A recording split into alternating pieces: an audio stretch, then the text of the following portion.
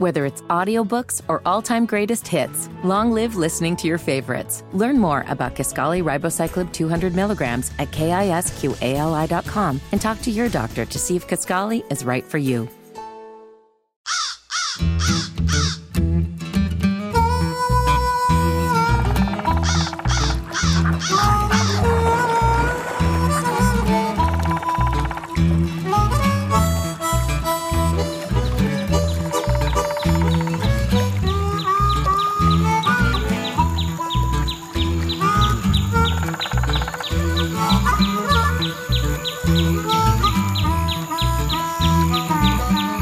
Let's get this show on the road. What do you say, huh? So great to visit with everybody today. So great to be in the Indiana Outdoor Studios. I cannot believe we're at the end of April. We got mushrooms everywhere. We got turkeys. I'm just dumbfounded with the number of people that I've seen pictures of their birds already here in the first few days. Of course, turkey season historically opens on a Wednesday. A lot of folks out there this first weekend. Hopefully that is you. Get some of the great experiences of talking turkey in the spring woods. I've said this repeatedly, and I'll continue to say it. Every person needs to hear a tom gobble or multiple toms gobble and have that conversation between the hen, the hunter, and the gobbler. And it is just one of those beautiful sounds in nature that you just need to experience. So now's the time to do it. Maybe you'll find a few morels along the way. But in the meantime, we got a show here today that is bittersweet for me. I've looked forward to this all week long. One of our good friends and correspondents, Jay Anglin, you know him, Anglin Outdoors, one of our great guide friends up northern Indiana, our correspondent from the north. He's going through something that any dog owner just absolutely kills him. And he had to put one of his best dogs down after a very long and fruitful life. And it struck me, his eulogy on Facebook that he wrote just struck me with every dog that I have owned, and any dog owner has gone through this pain. And I said, guess what? We're going to talk about that. And he's given us some time this morning. He's got some guiding he's doing at the same time. But he said, yeah, I want to talk about it. So it's been a week, and we're going to visit with him and share some memories about his dog, and not just memories, but what it means to be the master of a great hunting dog, a working dog. So we're going to be with him. The Natural Resources Foundation, brand new Erica Peterson is going to be with us. She's the development director for the southern half of the state, and then a longtime friend. We haven't caught up with him a bit. Fishing with Clint. We're going to find out what he's been up to fishing with folks around the state of Indiana. It is a big show, and Jay Anglin is on. He's going to be joining us here shortly. I'm so looking forward to this conversation. Don't go anywhere. It's Indiana Outdoor Show.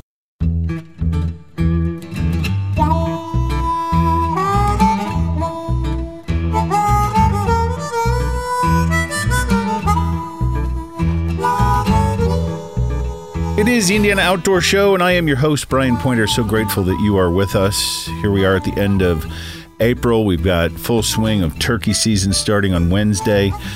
So many pictures already of people, less of the morels, more of the big toms, but all in due time. It's going to be a great season. The weather has been fantastic, and congratulations to a lot of those who are out there maybe for the first time this year in the woods.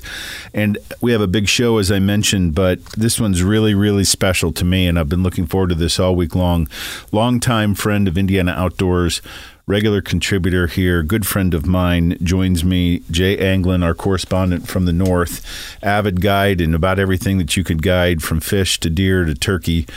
But we're going to get to some of that, but Jay, it's so great to visit with you. You had a big week in that you laid your trusted lab, your pretty girl, Trixie, went to the big marsh in the sky, and your eulogy struck me so hard. And anybody who owns a working dog, anybody who has a relationship with a dog, should go to Anglin Outdoors and read the eulogy that you posted about Trixie. And I said, this is exactly what I want to do on Indiana Outdoors this day, is to talk about how important dogs are and especially working dogs in our life. Nonetheless, they help support what you do. So first of all, welcome to Indiana Outdoors back. I know you've been out in the turkey woods. Appreciate you giving us a few minutes, my friend. Oh, it's always good to be here.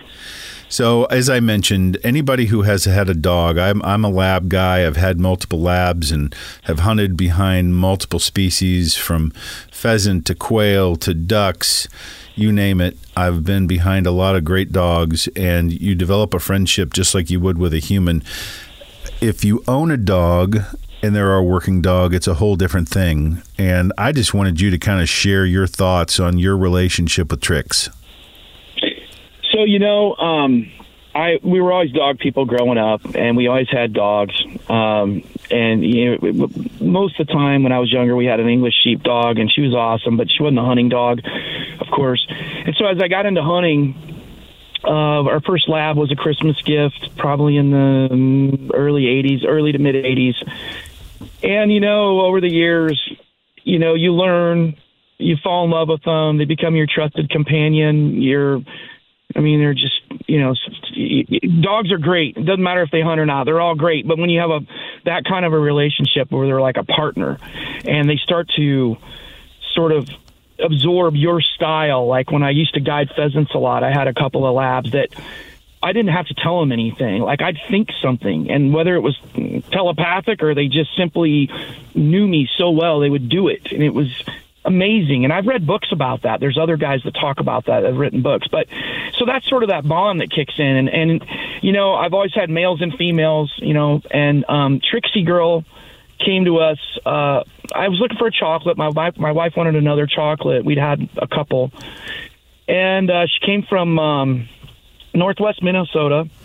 A guy by the name of Jim McBride was breeding a really good line of dogs, very athletic dogs. And the ultimate honor to me was when he called me a couple years ago and bought one of Trixie's puppies back from me. That says it all. It's just a great line of dogs. But Trixie and she had I'd say roughly about 50 pups over the years. And I have a couple now that are going to be obviously my number ones now, a male and a female, Jack and Dakota. But Trixie and I had a really, really tight bond. She's just a sweetheart of a dog. She needed my affection a lot, and we spent a ton of time in the field, upland, grouse, pheasant, quail, woodcock, ducks, geese. But her big program was always like the big shoot. So we'd go snow goose hunting, shoot 80 snows, and she'd retrieve 83 because she'd find 3 cripples that were still in the field from guys the week before, She was just a motor. She was the real deal. And then we'd go home, and she'd turn into a big sweetheart, She'd sit in your lap and lick your face, and she didn't bark. She rarely barked. If someone came to the house and banged on the door, she might let out one bark. So she was really special for us. She was 10 and a half years old. And, so many people go through this. There's nothing, particularly unusual about what happened to us. But I always feel compelled as a writer to just kind of, in her case, it was sort of a thought stream where it was 10 at night, and I just said, okay, this is it. I got to talk about this. And it helps heal that, those feelings of just, you're lost. It's terrible, as everybody knows that's been through it. Yeah. It's a hollow feeling, and it's just one of those things. I kind of gave up on I've ruined a lot of labs and turned them into great puppy or great lap dogs and house dogs. And I have always admired the relationship that guides or folks who have taken that discipline of creating that relationship and training a good working dog, whether it's a pointing breed, it's a retrieving breed, it doesn't matter. Part of my fascination with hunting is going out, and anytime there's a dog involved, I get more thrill out of watching the dog and working the dog than I do the actual game itself. And as I was reading the testimony that you gave about Trixie, it just brought back every dog that I've owned. I own a big old fat, hairy, lazy like me, Bernie's mountain dog now, Gus. And, that dog, it just, everything that you said reminds me of my relationship with that dog. I mean, he knows when I'm sad. He knows when I'm depressed. He knows when he's going to go get in the car. As I often say, it's his car. I just drive it. And he wants my affection 100% of the time. And you're right. There's everybody who has a dog, who's lost a dog, is saying, yeah, I get it. But there's something special when a man can feel so connected to a dog. And I don't mean to be sexist, but it is when you can express your feelings about your partner, as you said, in the way that you verbalized it. And as you noted, it wasn't without a lot of anguish along the way. And your son got his big $300 mitt eaten up and everything else. We've all been through that, but those are part of the good and the bad times. Yeah, absolutely. And that's kind of what, makes it, I mean, everyone, I know Deuce, who was the sire for all those litters, we put him down a year and a half ago, and he was 12, but his thing was table legs, table legs and chair legs. It's like, come on, man. Here I've got this gorgeous dining room table that I inherited from my dad. All the legs are just chewed up. So I got to, take that to a carpenter sometime and have him fix it. But no, we all have the same experiences, and it's to just make, I don't know. When I talked about it, for me, it made me feel better. She was such a special girl, and I know so many people go through it, and they probably would like to talk about it, but there's really no one to talk about and or talk to about it. And I totally agree with you. You have that special bond, and males and females are a little different. Males are more like a gonzo relationship, even potentially contentious sometimes. Big males. Females tend to bond a lot more deeply, I think, with some people when they hunt them, because they're I don't know, they just have a little different temperament. And I think with she and I, we just had that incredible bond where, again, she knew what I wanted before I'd even make her do it. Like if I was trying to signal her or something. It sounded like this came quickly. It did. So she had a large tumor, and that was less than a year ago, and I had it removed, and the vet said we better test it. And I said, why? Because it might be cancer. I said, well, if she has cancer, I'm going to know about it pretty quick. You don't need to squeeze another 250 out of me. And sure enough, about 3 months later, she started to get more tumors and then lose a lot of weight. And then, of course, we confirmed it, and yeah, it was very, very, very quick. But my thing was this. Look, I know she's not going to last much longer, but if she's wagging her tail and doing her little routines and getting along okay, you usually know there's a day when you're like, okay, she's looking at me like, I don't feel good. This sucks. I'm done. And she did that to me last Friday. And I called my son in Marquette, Michigan at Northern Michigan University. They drove through the night. And so because he missed the last time, so he came, and we were all around her and gathered around, and the vet did her thing. And yeah, I mean, it is what it that was that. So, well, I've always said to other good friends like yourself who have faced this decision, it's never another person's judgment when they see a dog and its master. Oh, you should put that dog down. I would never, ever say that to a dog owner, because you're exactly right. You will know, and that dog will know. And I've seen dogs and their masters who have spent inordinate amounts of money, mental energy, stress, and trauma to keep dogs alive, and I get that. So there's a point in time where you just knew, and she looked at you, and you looked at her, and she said, let's go. And my gosh, there's no worse feeling on the planet than when the deed is done. And I just felt like sharing this today with those who might be out there maybe facing the same situation, that there is others that hurt in the same way. And like you said, you've got some young pups that are going to live with her. And the most important thing that I took from your message was the pictures, because every one of those pictures now lives with a story, and you'll never be able to take that away. Yeah, and I would encourage anybody that loves their dogs, and of course it's so easy now with these phones, and I mean, these phones are taking as good of pictures or better in some cases than the big cameras, because I have the big camera, and half the time I use my phone for stuff like that. But take a bunch of photos and put them in a file, and I probably have 500 photos of that dog. and doing various things. And they're not all hunting oriented. You know, some of it's goofy stuff, chasing tennis balls and stuff. But, you know, I look at it like this. When I get a puppy, we all love puppies. They're awesome. And they start to become dogs, and they're around us, and they love us. And dog people get this. And they become part of the family, part of the pack. And when I look at a dog, in the back of my mind, I know that here's my deal. You're going to bring me an incredible amount of joy and happiness over the next 10 to 15 years. But when the time comes, I have one job, and that is to take away your suffering and, you know, and take care of it. And it's the hardest thing for some people to face, but it's just part of the deal. It's on the contract, and you signed it, and that's your deal. And my dogs, I've had 3 of them do that, where they just come and sit there and look at me, and they're drooping their heads, and some are just from old age. And in this case, she was obviously very, very ill. And and I know it's amazing. They know. They're like, look, I need help, Dad. Can you help me here? And that's it. Well, real quick, go to Jay Anglin, Anglin Outdoors. Go to your Facebook. Go to your Instagram. You can get it all there. Real quick, I know you've been out guiding turkeys this first few days of the turkey season. I think this is going to be a record year. I think I've seen more big toms and people sharing stories in the first 3 days of the season than I can remember. What are your thoughts?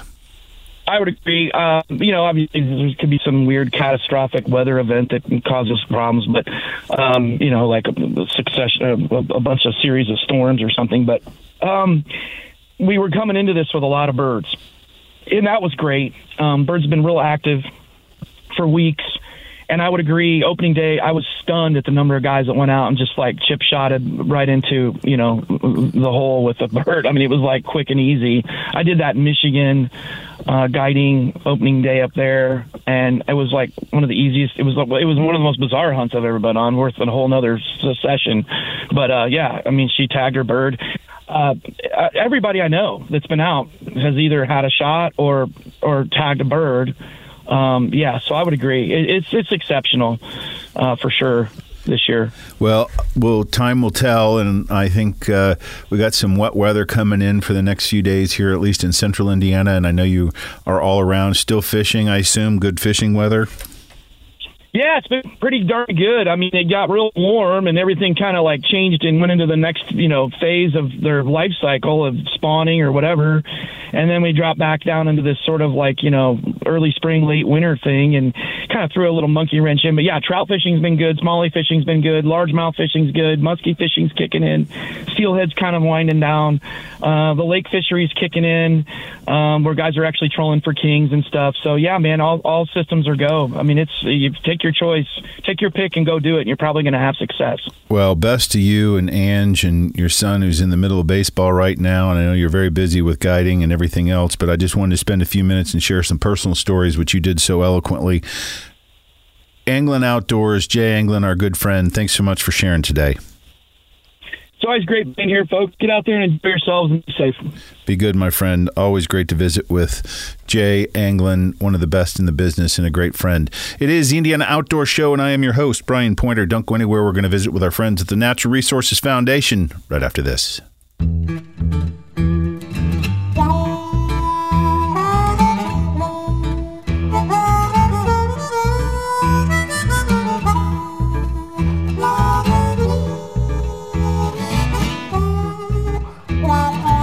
It is the Indiana Outdoor Show.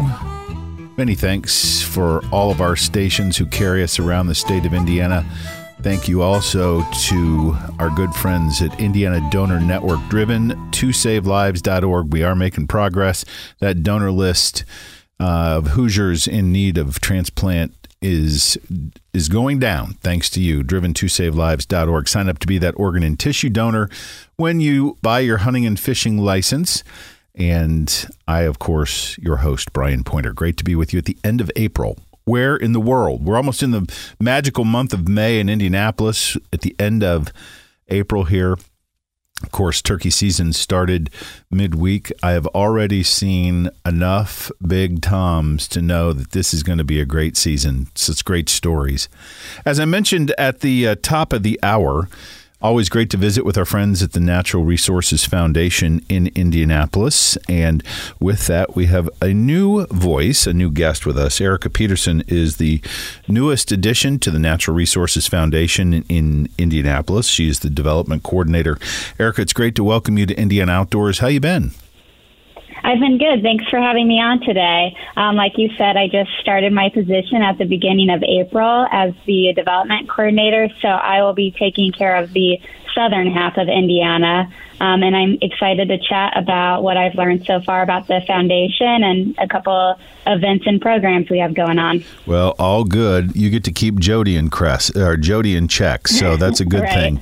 And you know, the Natural Resources Foundation, let's just start for those around the state that might be new. We have some newer affiliates, maybe hearing about the NRF for the first time. What is the Natural Resources Foundation? Why is it important for Hoosiers? Yeah, so the Indiana Natural Resource Foundation serves as the official nonprofit for the Indiana DNR. The mission of the foundation is to celebrate and preserve Indiana's natural legacy, and we raise funds to support Indiana DNR and its programs. So a few programs that we have going on that have been important lately are the outdoor education incentives like Discover the Outdoors, which is a field trip grant for kindergartners through 12th grade to visit state parks. We also have the Indiana Tree Project going on and other land acquisition efforts to support Indiana's natural legacy and conservation efforts. You guys are never without great projects, and there are probably people right now saying, well, wait a minute, a nonprofit for the Department of Natural Resources, I pay my license fee money, and they get this windfall of cash from the General Assembly every year, and they're just overflowing with money. Why do they need to have a nonprofit? Of course, I jest, because none of that is true, except for the fact that our Department of Natural Resources, especially the Division of Fish and Wildlife, is fed by predominantly user-driven licenses and other things, but there are so many things that don't happen or would not happen without the Natural Resources Foundation, and you guys have had such great success in the last few years under the leadership of Jody and folks like you raising money. But what are some of the things that people may not know about the Natural Resources Foundation and some of the projects that you guys are behind? And what do they mean? Like I mentioned earlier about the Tree Project program, that's one we've been focusing on where we've been doing tree plantings around the state, and we partner with different businesses to plant trees, especially oak trees, which we've kind of been losing some of the oak trees in Indiana. And so we've been trying to regenerate some of the oak tree forests.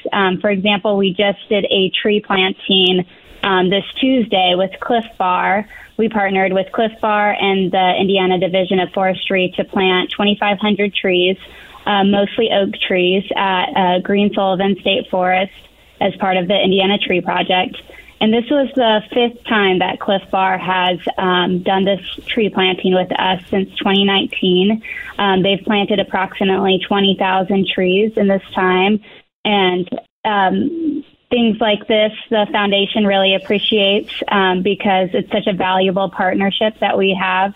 And we appreciate their commitment to growing Indiana's public lands. So that's just one example of one of the things the foundation has been working on very recently. Erica Peterson is our guest. She's the development coordinator, going to be focused in the southern half of the state, and a long legacy of great things that really go on behind the scenes, but yet impact so many people. And of course, that tree initiative is part of the governor's program to plant how many trees? 1 million trees. 1 million trees. And nothing wrong with that. It's all good. And that is a great initiative. So I got to ask, with you there being less than a month, you've probably got it all figured out and you know all the ins and outs. What'd you do before you came to the Natural Resources Foundation? So I'm originally from Indianapolis, and I got my degree at IU in outdoor recreation. Right after I graduated, though, I moved to Steamboat Springs, Colorado, where I lived for the last 5 years. And while I was there, I worked with summer camp and after-school programs and running community events. So while I was there, I worked with a lot of kids, school-age kids, through these programs, trying to get them outside too. So after spending 5 years there, I was ready to come back to Indiana, and I've been enjoying it for the last month. Boy, I tell you what, nothing more pretty than Colorado and Steamboat in particular. I've been out there many times and love the mountains, love the vibe out there, but there's nothing like coming home, right? Right. Whereabouts in Indiana was home? The south side of Indianapolis, near Greenwood. There you go. And see that you're going. So the Natural Resources Foundation obviously accepts contributions. What do you ask of Hoosiers that might be listening and say, I'd like to know more, I'd like to give, I'd like to reach out, I'd like to ask questions? How do they get in touch with the NRF? Yeah, so if they want to visit NRF.org, they can read a lot of our impact stories. So our impact stories kind of explain what we've been doing and the impacts that donors have made. So that's a really good place to start. And then on your website, or on the website, you can see about our mission and also contact information if you wanted to reach out to anybody personally, like Jody Kress, the executive director, myself, the development coordinator, and then also Ethan Foster, who's the communications manager. So taking a look at our website, indiananrf.org, would be a great place to start for any listeners that would be interested in learning more about what we've got going on and how they can contribute. Well, we certainly appreciate you joining us, and congratulations. It's a great place to be, and we look forward to many more success stories. But thanks for being a part of Indiana Outdoors this morning, Erica. We'll welcome you back anytime. Thanks. Thank you, Brian. My pleasure. It is the Indiana Outdoor Show. As mentioned, great visit with a new hire there. As mentioned, we're brought to you by Indiana Donor Network, driven to SaveLives.org. We're going to be back right after this.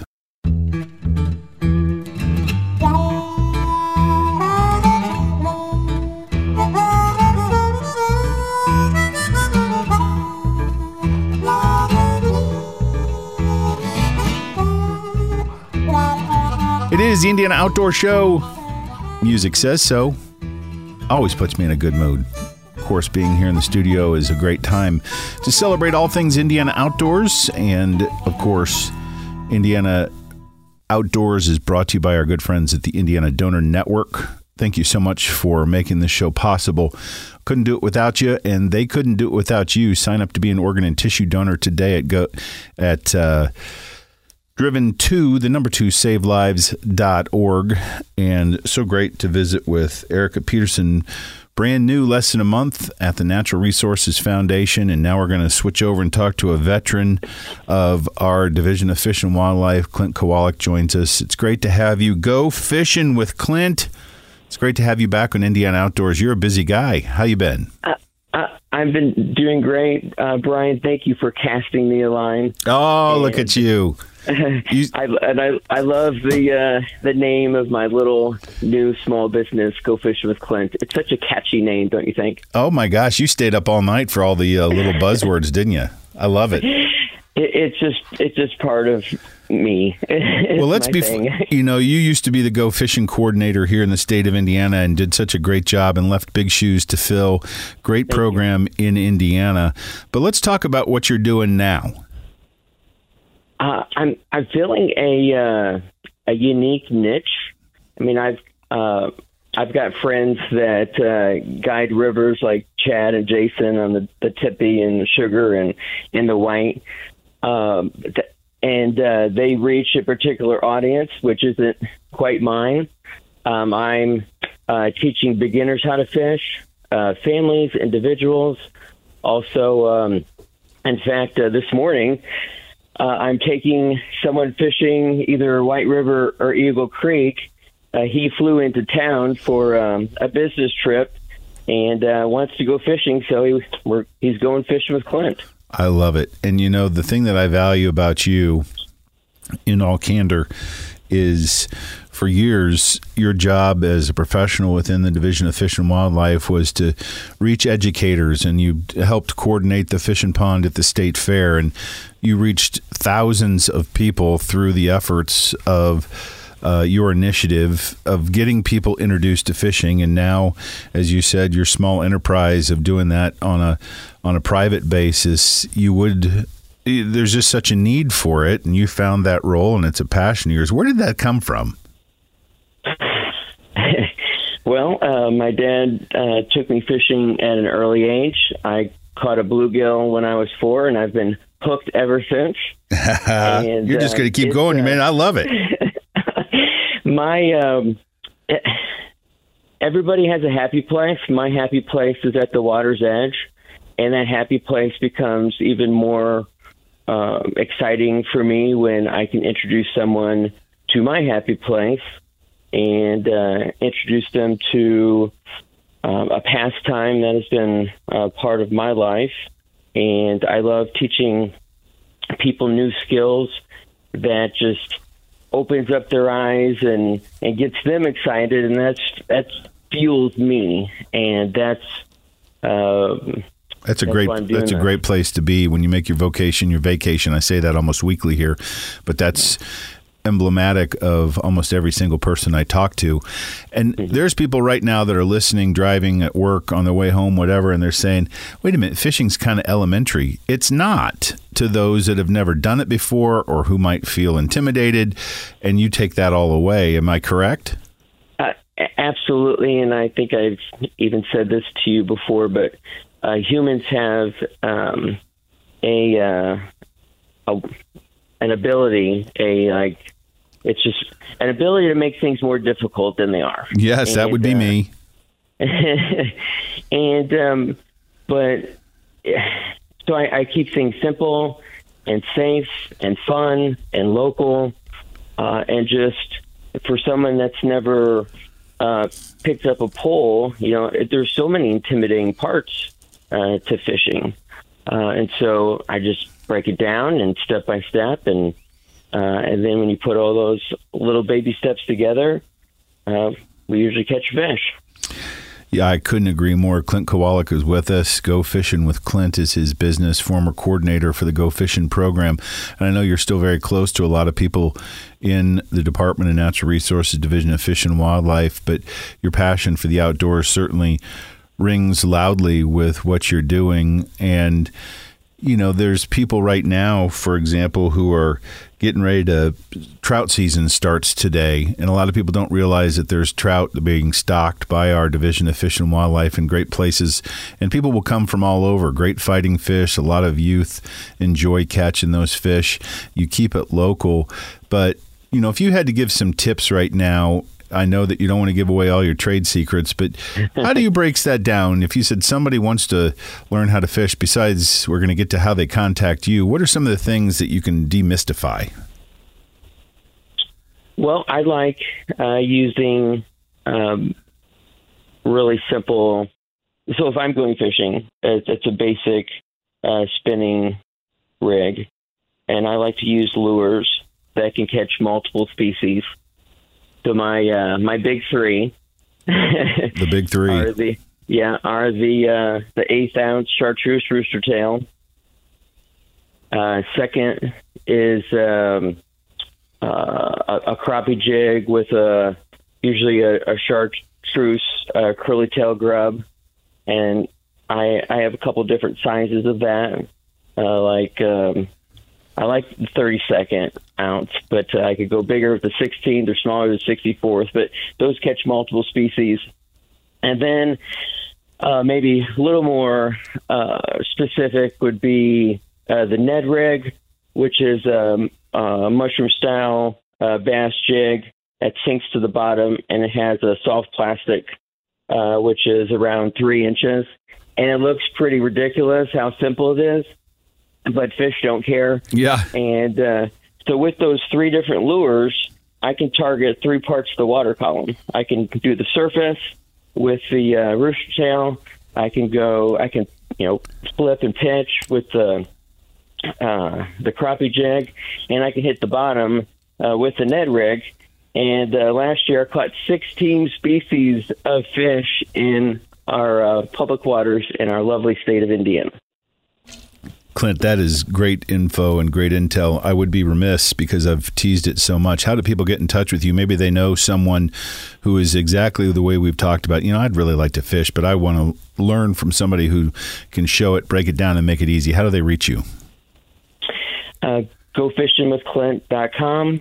Go Fishing with Clint on Facebook, and I'm on Instagram.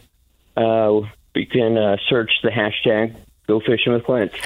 Clint, it's always great to have you be a part of Indiana Outdoors. I know you're very busy, and we appreciate you giving some time to Indiana Outdoors. Always an open phone. Thanks for the tips. We look forward to having you back again real soon. Appreciate you, my friend. Thank you. I appreciate you, Brian. Have a good day. It is the Indiana Outdoor Show, brought to you by Indiana Donor Network, driven to SaveLives.org. We're going to be back right after this.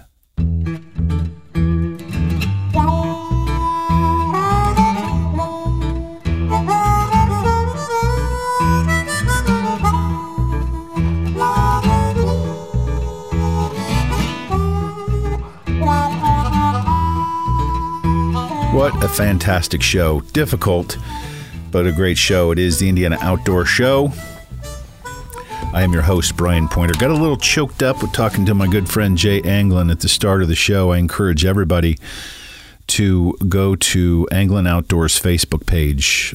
Way too long for Instagram, but a great eulogy about a great relationship, a fruitful relationship with his dog Trixie, who had been afield with him for for at least a dozen years. And of course, we're brought to you by Indiana Donor Network, driven to SaveLives.org. I want to make sure I thank all our sponsors, including them, for bringing this type of a show available to you today. When I read the eulogy that he wrote, I was shocked because I wasn't aware that Trixie was as ill as she was, but you heard him memorialize her in such a way, and they had such a relationship, and I think he used the term, we just thought alike. I didn't have to say anything, and she knew what to do, and she told him when it was time, and I think that's the important message that I've seen with every great working dog and his master. They will tell you when it's time, and I have never been one to say, man, you should put that dog down. Don't ever do that. That is a very personal thing that, I've seen dogs do miraculous things, and he just reassured everybody about what a great relationship they had. Jay Anglin Outdoors. Many thanks to the Natural Resources Foundation. Erica Peterson joined us, brand new with the foundation. Great work that they do. Always a good reminder, the nonprofit for the Department of Natural Resources. And believe it or not, we were able to catch up with Clint Kowalik. You remember him as the Go Fishing coordinator in his private enterprise, now retired from the Division of Fish and Wildlife, but he is out teaching people to do what he loves, and that's to fish. Great to catch up with him. Remember, turn in a poacher, everybody. 1-800-TIP-IDNR. Put a gobbler on the ground. Put some morels in the skillet. Have a great weekend, and I think we're going to have a great turkey season. See you next week, everybody. See you outside.